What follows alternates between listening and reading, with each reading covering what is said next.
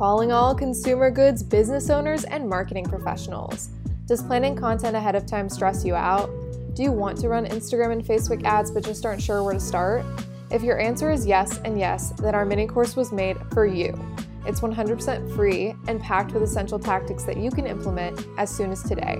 To join in, visit our website at umaimarketing.com/mini-course. All right, let's get on with the pod. Welcome to the Umai Social Circle, where we talk consumer goods tips to help business owners and marketers grow.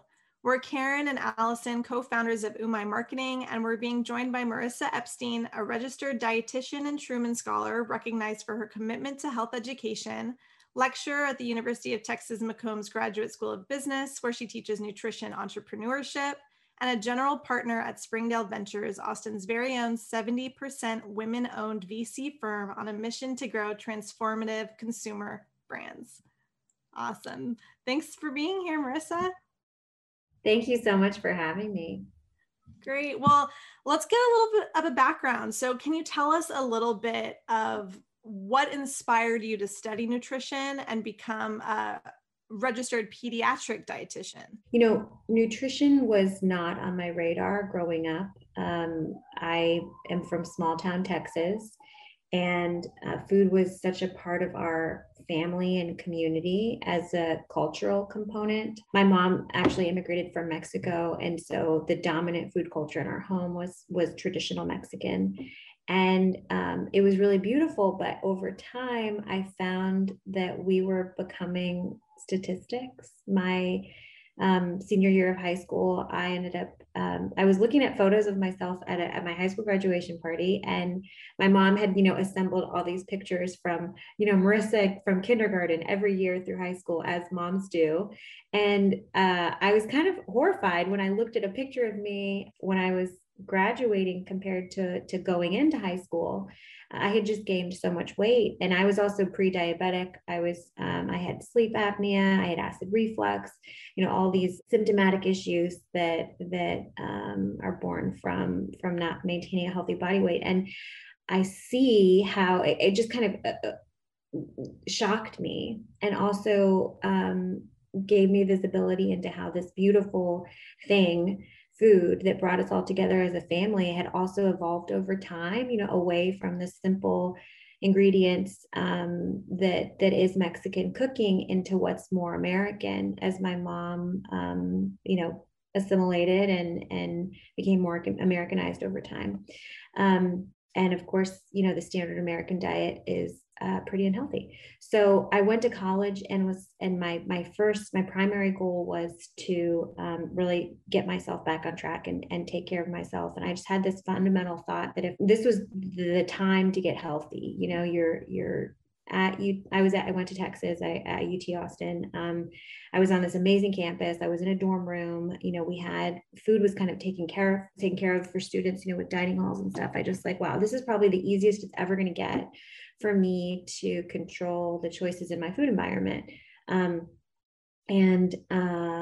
so I did. And so I spent my entire freshman year getting fit and exploring food choices and learning about what I was eating, what was in the food I was eating. I kept a food journal for 9 months, and just started connecting food to, what food I was eating and how it made me feel. I didn't have a scale. I didn't check my weight. There was none of that. I literally just slept, stopped drinking coffee, and ate according to how food made my body feel. And over time, as I started pattern matching, I started seeing that the foods that made me feel the best were all plants. They were vegetables, they were fruits, they were, those lean proteins and fish. And I didn't really cut anything out ever. I just started to pay attention to the meals that made me feel great and the meals that didn't make me feel great. And over time, spent more time eating foods that made me feel great. And, those are the really hydrating food groups that we know and love today as plants. So nuts and seeds and beans and every type of vegetable and every type of fruit, and just nicer, cleaner meat and seafood selections. So as I was this diet transformation was happening, I was also starting to exercise again. And by the time that year was over, I'd lost 25, 30 pounds. and not in an unhealthy way. In fact, like I said, I didn't even have a scale. I found out in my annual physical, and I didn't have a mirror, a full length mirror in my dorm room. So I tell this story, and I want to emphasize, like, I was very much separated from like the aesthetic obsession of losing weight. It was really a special experience. And I look, and from that, it just opened the Pandora's box for me. Like, wow, how hard it is to eat healthy. And this was back in 2005, a long time ago. How hard it is to eat healthy, how countercultural it is, how much sleuthing you have to do and planning you have to do. The environment is not encouraging you to like pick fruits and vegetables as your meals and as your snacks on a daily basis, right? We're flooded with processed foods wherever we turn. And I thought, gosh, of course my family is in the situation we're in. We're subject to the environment. How can I change this? And so it just really lit a fire under me to learn more about nutrition and to learn about what was in the food that we're eating. So I took my first nutrition class at UT. It became a passion and an obsession, and something, the science of it was so exciting to me at the mechanistic level. How these nutrients behave in the body and how our physiology interacts with the science of food. And the more and more I got into it, the more I loved it. So I decided to pick up a second degree in nutrition while I was at UT, and worked my butt off to graduate on time.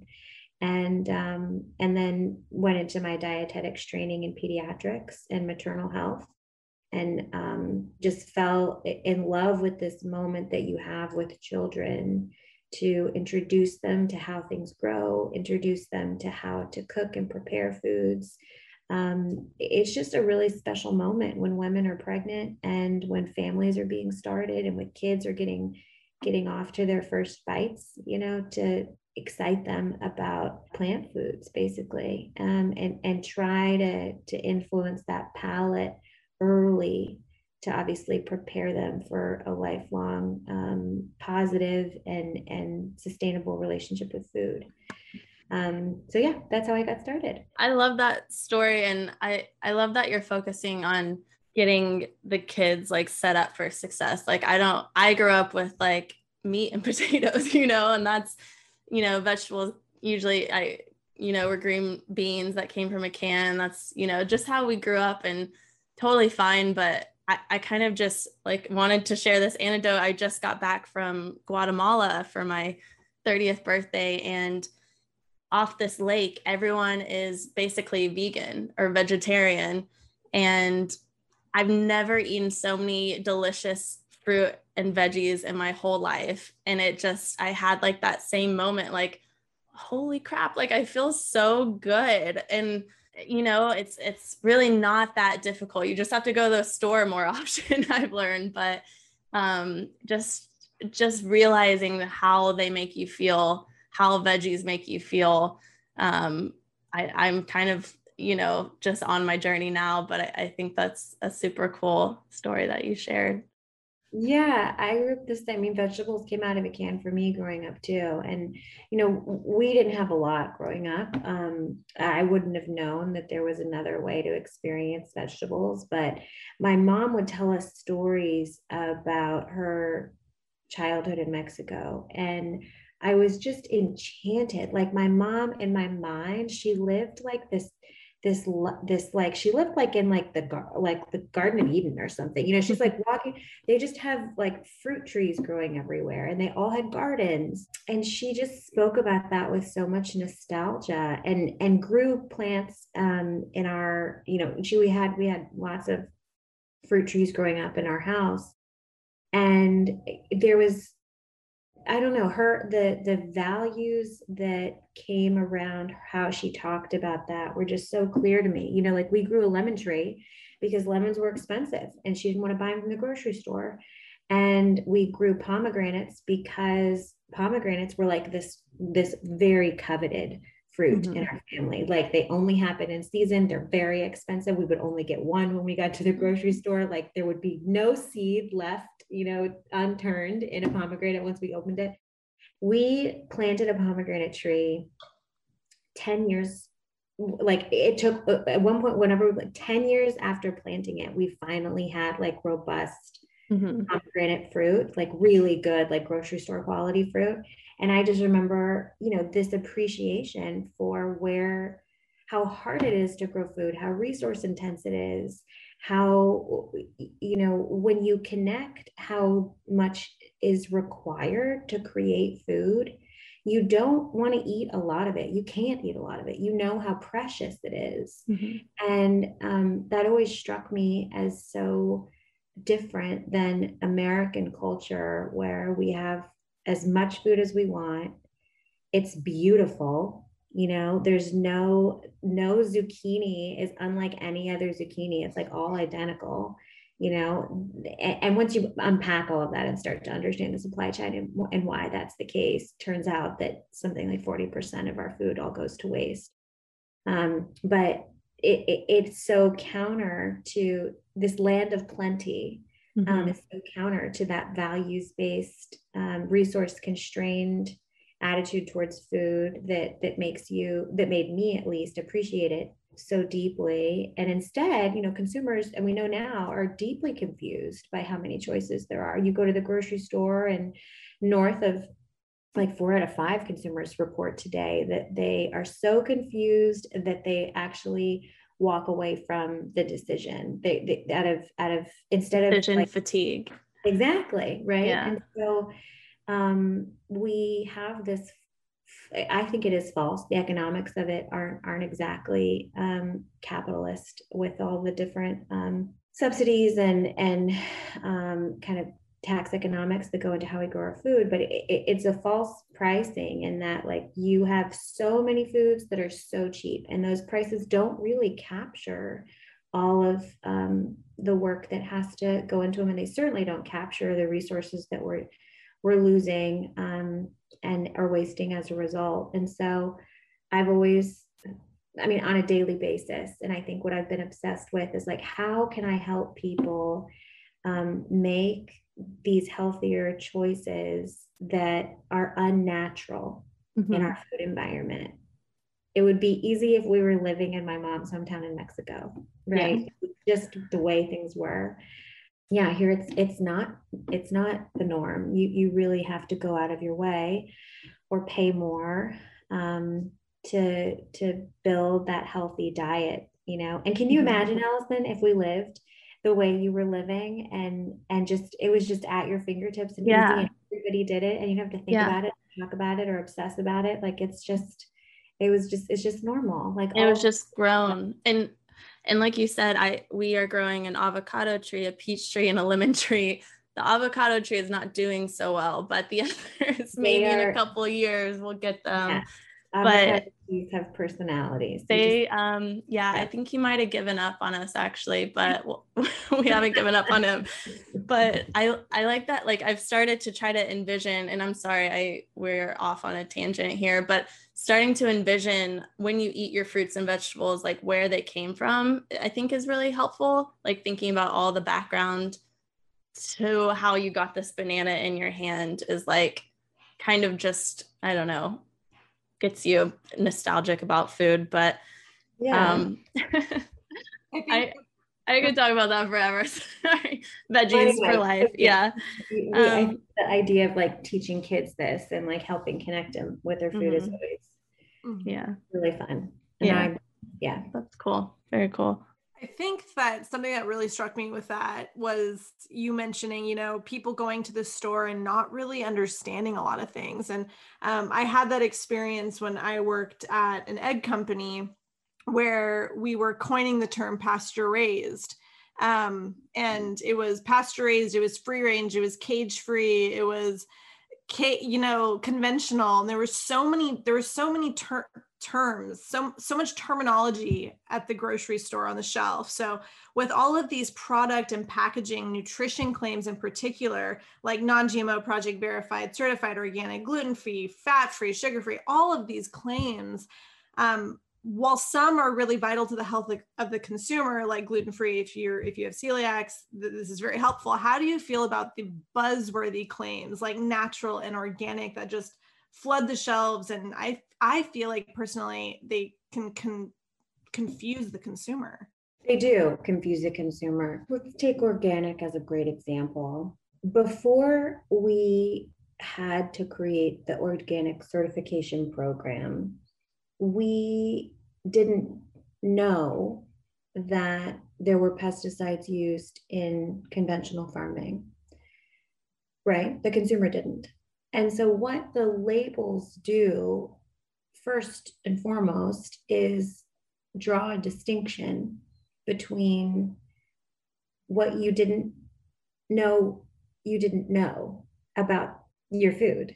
And so this, I think, has inspired an extraordinary amount of fear across the consumer population about what is really in the food I'm eating and how is it really grown and what am I really putting in my body. And the more that more has been revealed via the front of package labels, the more fearful we all are. I mean, you just look at the GMO debate over the last 20 years.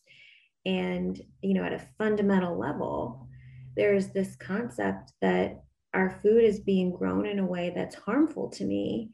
One, why don't I know about it? And two, why is this happening? There's a baseline trust in the system. And then a label shows up and you realize, whoa, I can't just assume everything's that is conventional is okay for me. And I'm not saying that it is or it isn't. What I'm saying is that that's kind of the characteristic, the emotional underpinning of the labeling conversations.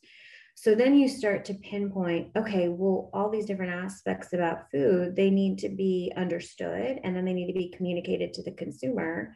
And there are infinite number of characteristics to choose from, right? Whether it's growing methods like the USDA certification, organic certification covers, whether it's the Clean Label Project, and measuring the number of toxins in the food, or whether it's leached from the soil or if it's used in manufacturing, it's extraordinary. So yeah, does that get confusing? Yes.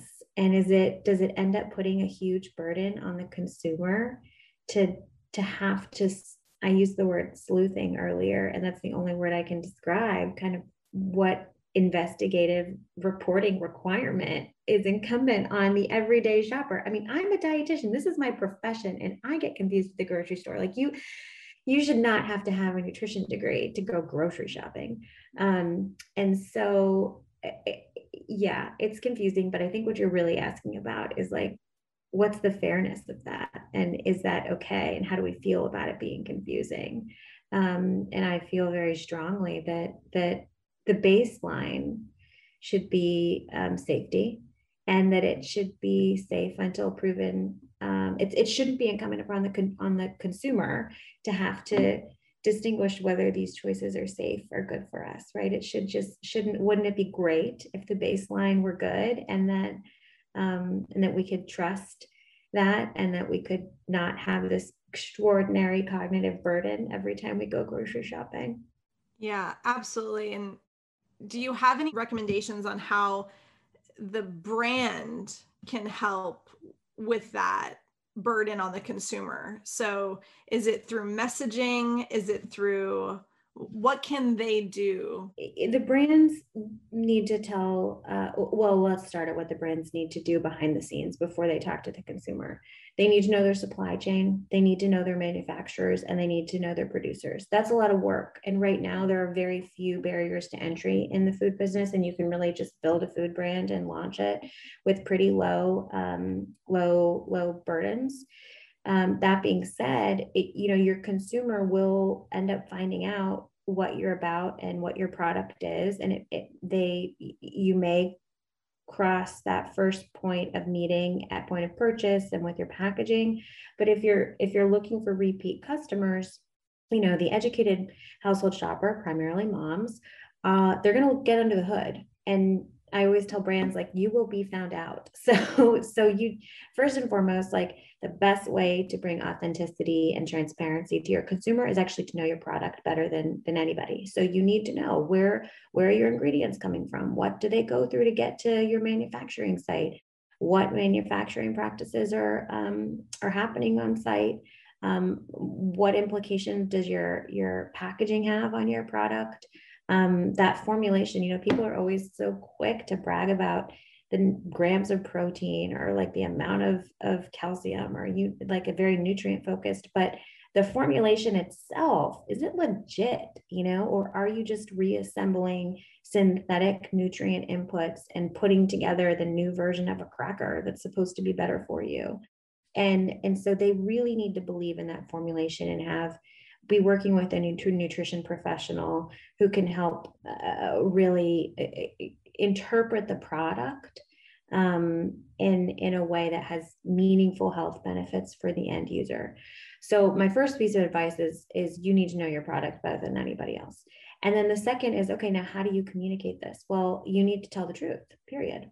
Anything that is an implication or that is trying to create a health aura around a product, and you can do that by just the colors of the packaging that you choose, right? Or I work with so many entrepreneurs who are so quick to want to make all of these outrageous claims about what their product can do. And I know that there is a market opportunity for that. Like we are aware that people buy based on whether they think a product is healthier than a side-by-side competitor. But in the long term, that will not win, because when you claim to have all of these benefits that the consumer doesn't end up experiencing, they're going to drop you. And your product will win or lose based on the function of whether it quote unquote worked, instead of whether it tasted great and made someone feel really good. So I always ask entrepreneurs to kind of go through an exercise of all the things you want to say about your product. Which ones are unquestionably true? Which ones do you know are illegal? You've already gone through the FDA checklist and like are sure that you'd like to, but you can't put on your packaging. And then which ones are maybes? And basically, if something's a maybe, it's not true. You need to stay really tight and buttoned up and clean about this. And instead of trying to put everything in front of your consumer on the outset and over communicate and oversell, think of your product like an onion. And you've got the first layer that people see, and you need to prioritize what goes on that first interaction, but invite your target customer to peel back the onion and get to know you better. And then ask yourself, as they get to know you, your founding team, your brand values, your vision, your product, your formulation, the ingredients, the nutrient panel, the nutrition panel, are they more delighted when they learn more? Are they happier with what they see? Are they more excited that they selected you as a pancake mix versus any other pancake mix on shelf? And the fact is, if you take that approach, you will engender longer term loyalty. That's what all the data shows. When people feel like they, look on back of package and they see, oh, the front of package said this has 20 grams of protein, but that's actually from some like soy isolate that I don't understand that got put in here, that I don't even know what when they see unfamiliar ingredients, like, what? Like, why did you do this to me? They get upset. None of us want the wool pulled over our eyes. And so, or if they see like a highly functional beverage that is promising energy all day long because it's plant-based, and then they look on the back of pack and they say, oh, there's just caffeine added to this. There's dissonance there. And so I'm always trying to encourage entrepreneurs, you've got to think about your product like you think about people. Good people with strong values have great long-term relationships with their friends. They're consistent. They do what they say they're going to do. They deliver on promises. They're there for you when you need them. And so really, like, great products are like great people. And I mean, as marketers, our whole job is to improve someone's life. But you can get in a lot of trouble with just making those direct claims. There's a lot of different ways to do that. But I wanted to ask you, as a consumer, what are some red flags in terms of claims that are on packaging or elsewhere that a consumer should be worried about? There's a totally new generation of front of package attributes that are coming out that many of which are we've never even seen before. And so it really, and unfortunately, is they can come in on the consumer to try to figure out what they mean. My first response to that is like, well, front of package isn't the only place to look for information on the real story. Like, you need to look at the side panel or the back panel. Sometimes you have to even go online. I do all the time to try to figure out, what the actual product is. I think that the ingredient list is the most telling piece of information about a product. And that's always going to be on the nutrition panel, right underneath the nutrition facts. So reading that ingredient list and really trying to identify, like, do you know, are these ingredients familiar? Do you know what these words mean? Are you comfortable with this? And if not, like, don't hesitate to just put it back on the shelf. We market products based on the nutrients that they have, but your body is actually receiving foods in the food matrix. So we can extract protein from soy, or we can feed people whole soy, where that protein is accompanied by fiber and antioxidants and all these other benefits that exist in the matrix of the actual food. So when you deconstruct these food items and just extract one component, it doesn't behave the same way in the body as it otherwise would, accompanied by the rest of the substance that the food contains in nature. So the further we get from the way that whole foods exist on the planet, the more likely it is that these nutrients are being formulated in isolation, and that front of package is marketing something that that's just nutrient focused and not food focused. So my first advice, like, look at the ingredients label. Like, basically, when I go grocery shopping, I ignore so much of what's on the front of package and look at the nutrient labels. So things that pretty, but just turn it over. Turn it over. Yeah. And then what you'll find is that is so exhausting that I try to spend as little time as possible in aisles where I have to be looking at nutrient labels. And I'll tell you, the areas that do not require nutrient labels in the grocery store are probably the best areas to be spending time in. Mm-hmm. So labels, I would say front of package attributes I'm excited about. I do think that the USDA certified organic program is extraordinary. It's stellar. It's strong. I spent time at the Department of Agriculture, and I know there's plenty to critique, but it is truly one of the most well-run programs that we have in the country to certify organic agriculture practices. And so I'm always looking for that label. You mentioned natural. There's no technical definition for that. So it's just like another nice word, like plant-based, to put on the front of a package. But I'm always looking for, among packaged foods, foods that are made with fruits and veggies, you can put that on the front of your package. And so I'm always excited to see that there's different vegetables and different fruit components being used in a packaged food. Anything, there's Whole Foods, I think, does a really great job of manufacturing its own 365 brand, for example, with whole food based ingredients. So, if I'm looking at like snack bars, for example, like I get more excited about labels that say made with whole almonds than I do about, almond extract on that ingredient list. And that shows up front of package. There are technical definitions for the source of claims. So the nutritional claims, made with, or good source of vitamin A, great source of vitamin A, excellent source of vitamin A.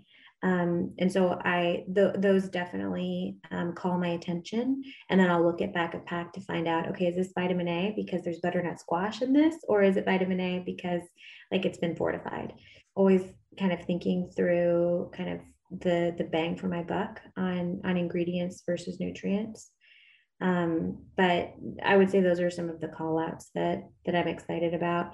On the manufacturing side, there's all kinds of cool stuff coming up. Obviously, like in the coffee space, like fair trade has been around for a really long time, but now there are like labels that are even showing up that are more, I think, fair and exciting and demonstrative of what good supply chain practices look like. I mentioned the Clean Label Project. I love what they're doing to really bring transparency to the leaching of heavy metals and other toxins that are showing up in food, especially categories like baby foods. GMOs are really interesting because the GMO Verified Project is, GMOs are covered underneath the USDA organic certification. So I know that there's a lot of confusion about that, but so for me, I kind of always go back on the GMO issue. Just if you're buying, what you can, if you can buy organic, and if companies can use organic ingredients, then you can even speak, to a degree about your product being able to be made with organic ingredients or made with organic XYZ input. So yeah, I think in the spirit of like looking for the most nutrient dense and the most wholesomely grown products on the market, as most, many of us are, and as I'm sure many of your listeners are trying to create, you want to put the most legit claims on the front of package, and then be aware that people are going to flip that package over, and when they try to interpret what's on the front, you want to have legit information on the back. It builds a whole narrative, your packaging, and then how your packaging then relates back to your own media online and how they discover your brand in social, and you just want consistency through that whole thing. Like I said, in Onion, if I see USDA, if I see made with organic fruits and veggies on the front, I'm going to flip to the back and say, okay, well, what vegetables are in here? Which ones are organic?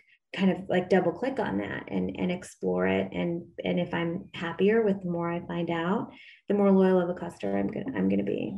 So for those brands who are coming out with some of these new labels, or new attributes and claims, I just look for opportunities to tell the story about what those attributes mean. I was looking at a company the other day that was claiming it was wild harvested, and I'd never heard that before. And so we got under the hood. What does that label mean? Why are you using that term? Describe it to me. How can we describe that to the customer better?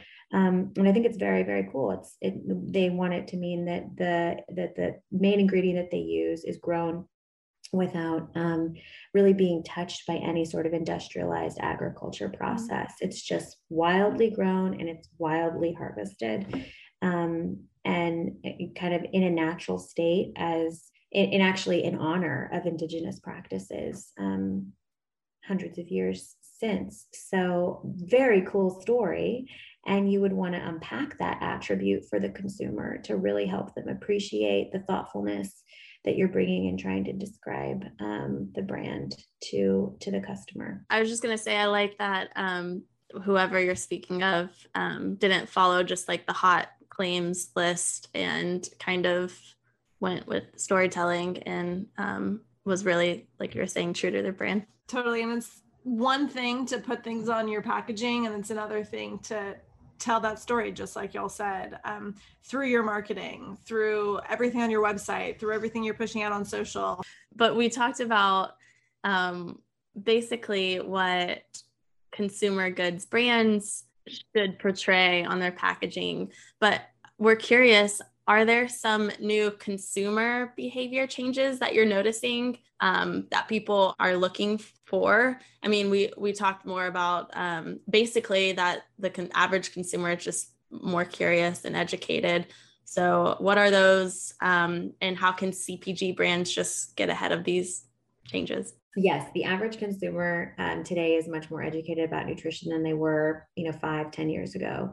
I think the trends that I'm seeing are the need for, with that increase of understanding of what nutritious foods are, is also coming a frustration with how difficult it is to eat that way, and therefore a real lean into convenience. So I think frozen foods have really just exploded over the past year or two.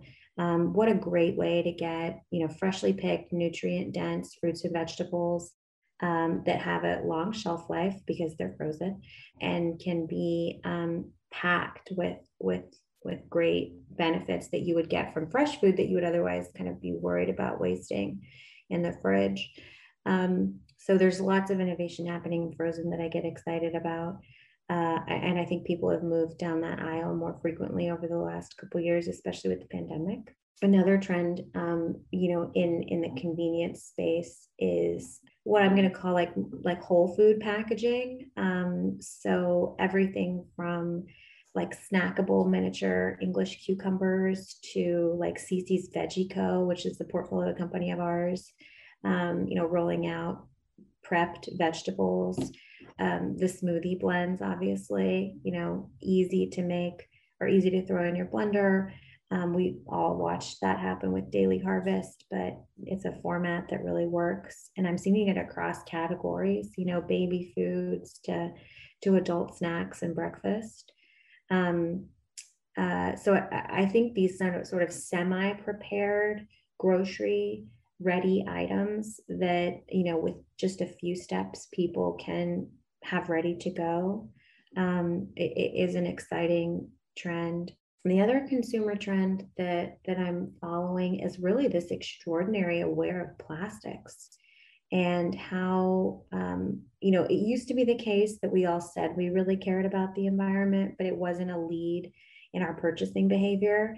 But now, if you stack up two very similar products next to each other and one has more sustainable packaging than the other, people are choosing the more sustainable packaging.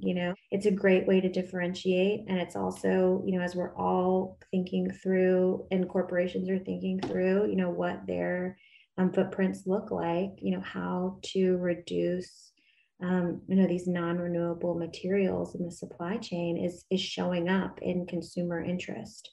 So I get so excited about that. The technology isn't there yet, to really, especially for early stage brands to be able to afford to bring about that level of transformation. But it really feels like we're moving in that direction where, one day it would be pretty standard, to have renewable, recyclable materials and eliminate plastics from the supply chain. Yeah, and it's really something that small brands can truly aspire to. One of our clients, Serenity Kids Baby Food, if you're familiar, they partner with TerraCycle to recycle their pouches, but it's so very expensive. So, getting there eventually, I think, is really admirable, but understanding that shipping glass is really heavy and it breaks and things like that. So knowing that you can eventually get there is something that you can aspire to. Yeah, definitely. And I think all those steps that you make along the way as you move from small marginal changes at every packaging refresh, it's an opportunity to tell your customers that you're progressing, towards that aspirational goal. Can you share some of your favorite consumer goods brands right now? Any brands that you can see are really innovating or making a difference? A brand that other founders can look up to and get inspired by? Well, I love all the brands in our portfolio, obviously. One of the brands that I am just so excited about is Caraway. They do just an extraordinary job on product and experience in building out cleaner cookware. This is just an area, again, where that same feeling of toxicity in our food translates to the toxicity in the equipment that we use to cook. And so using cleaner cookware and providing a solution, for everyday people that's still stick free is just, it's beautiful and it's inspiring. And they've thought through everything from not just product, but all the way to how it arrives in your kitchen, by providing sleeves for the lids to the pots and pans, because all of us know how messy our drawers get. And then even organizers for, inside of your drawers or your pantry for you to keep your pots pristine and unscratched. So I think the thoughtfulness that I've seen in that brand and how they're conveying their values to their customer with little touches like that has been really cool. I'm also really excited about our company, one of our portfolio companies, Atlas Coffee Club. They are a subscription coffee company. And I mentioned fair trade earlier, they're going above and beyond fair trade standards and communicating these storylines to the customer of how coffee is actually grown all over the world, and that there is more to explore. And I think that adventuresome, invitation to get to know and explore coffee is a relationship they've been able to build with their consumer that's really really exciting to me. I think it's so differentiated. The other brand I've mentioned is In Good Taste, another portfolio company. They are they did kind of the genesis, born out of the pandemic, to start a company that sends tasting size bottles of wine to your house for you to experience a wine tasting at home. So clever, and also really changing the way we think about exploring wine, going from having to take ourselves to Napa or Italy is not, it's certainly not feasible for me right now. I think bringing that experience into your home is just another way that a brand has really thought through the consumer and their experience, and how they can activate that experience in-house. So I really get excited about brands that obviously know their end user really well and are putting themselves in the shoes of the end user and trying to not just, solve their pain points and then go above and beyond to also surprise and delight them. Those are 3 very cool brands. Thank you so much for sharing. I felt like you were speaking directly to me about having unorganized drawers. So I'm going to go check out Caraway for sure. Yeah, check them out. And also, yeah, I mean, the wine too. Wow. That's cool. But Marissa, thank you so much. I feel like we just learned so much.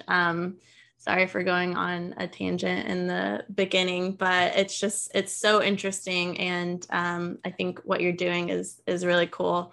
With that being said, how can someone reach you? Is there any way for someone to send you an email or chat with you? Totally. Yeah. I'm just Marissa at springdaleventures.com. Feel free to send me a note, and I'd be delighted to meet any entrepreneurs in your audience and hear more about what they're building. Thank you so much. Thanks so much, Marissa. Thanks, guys.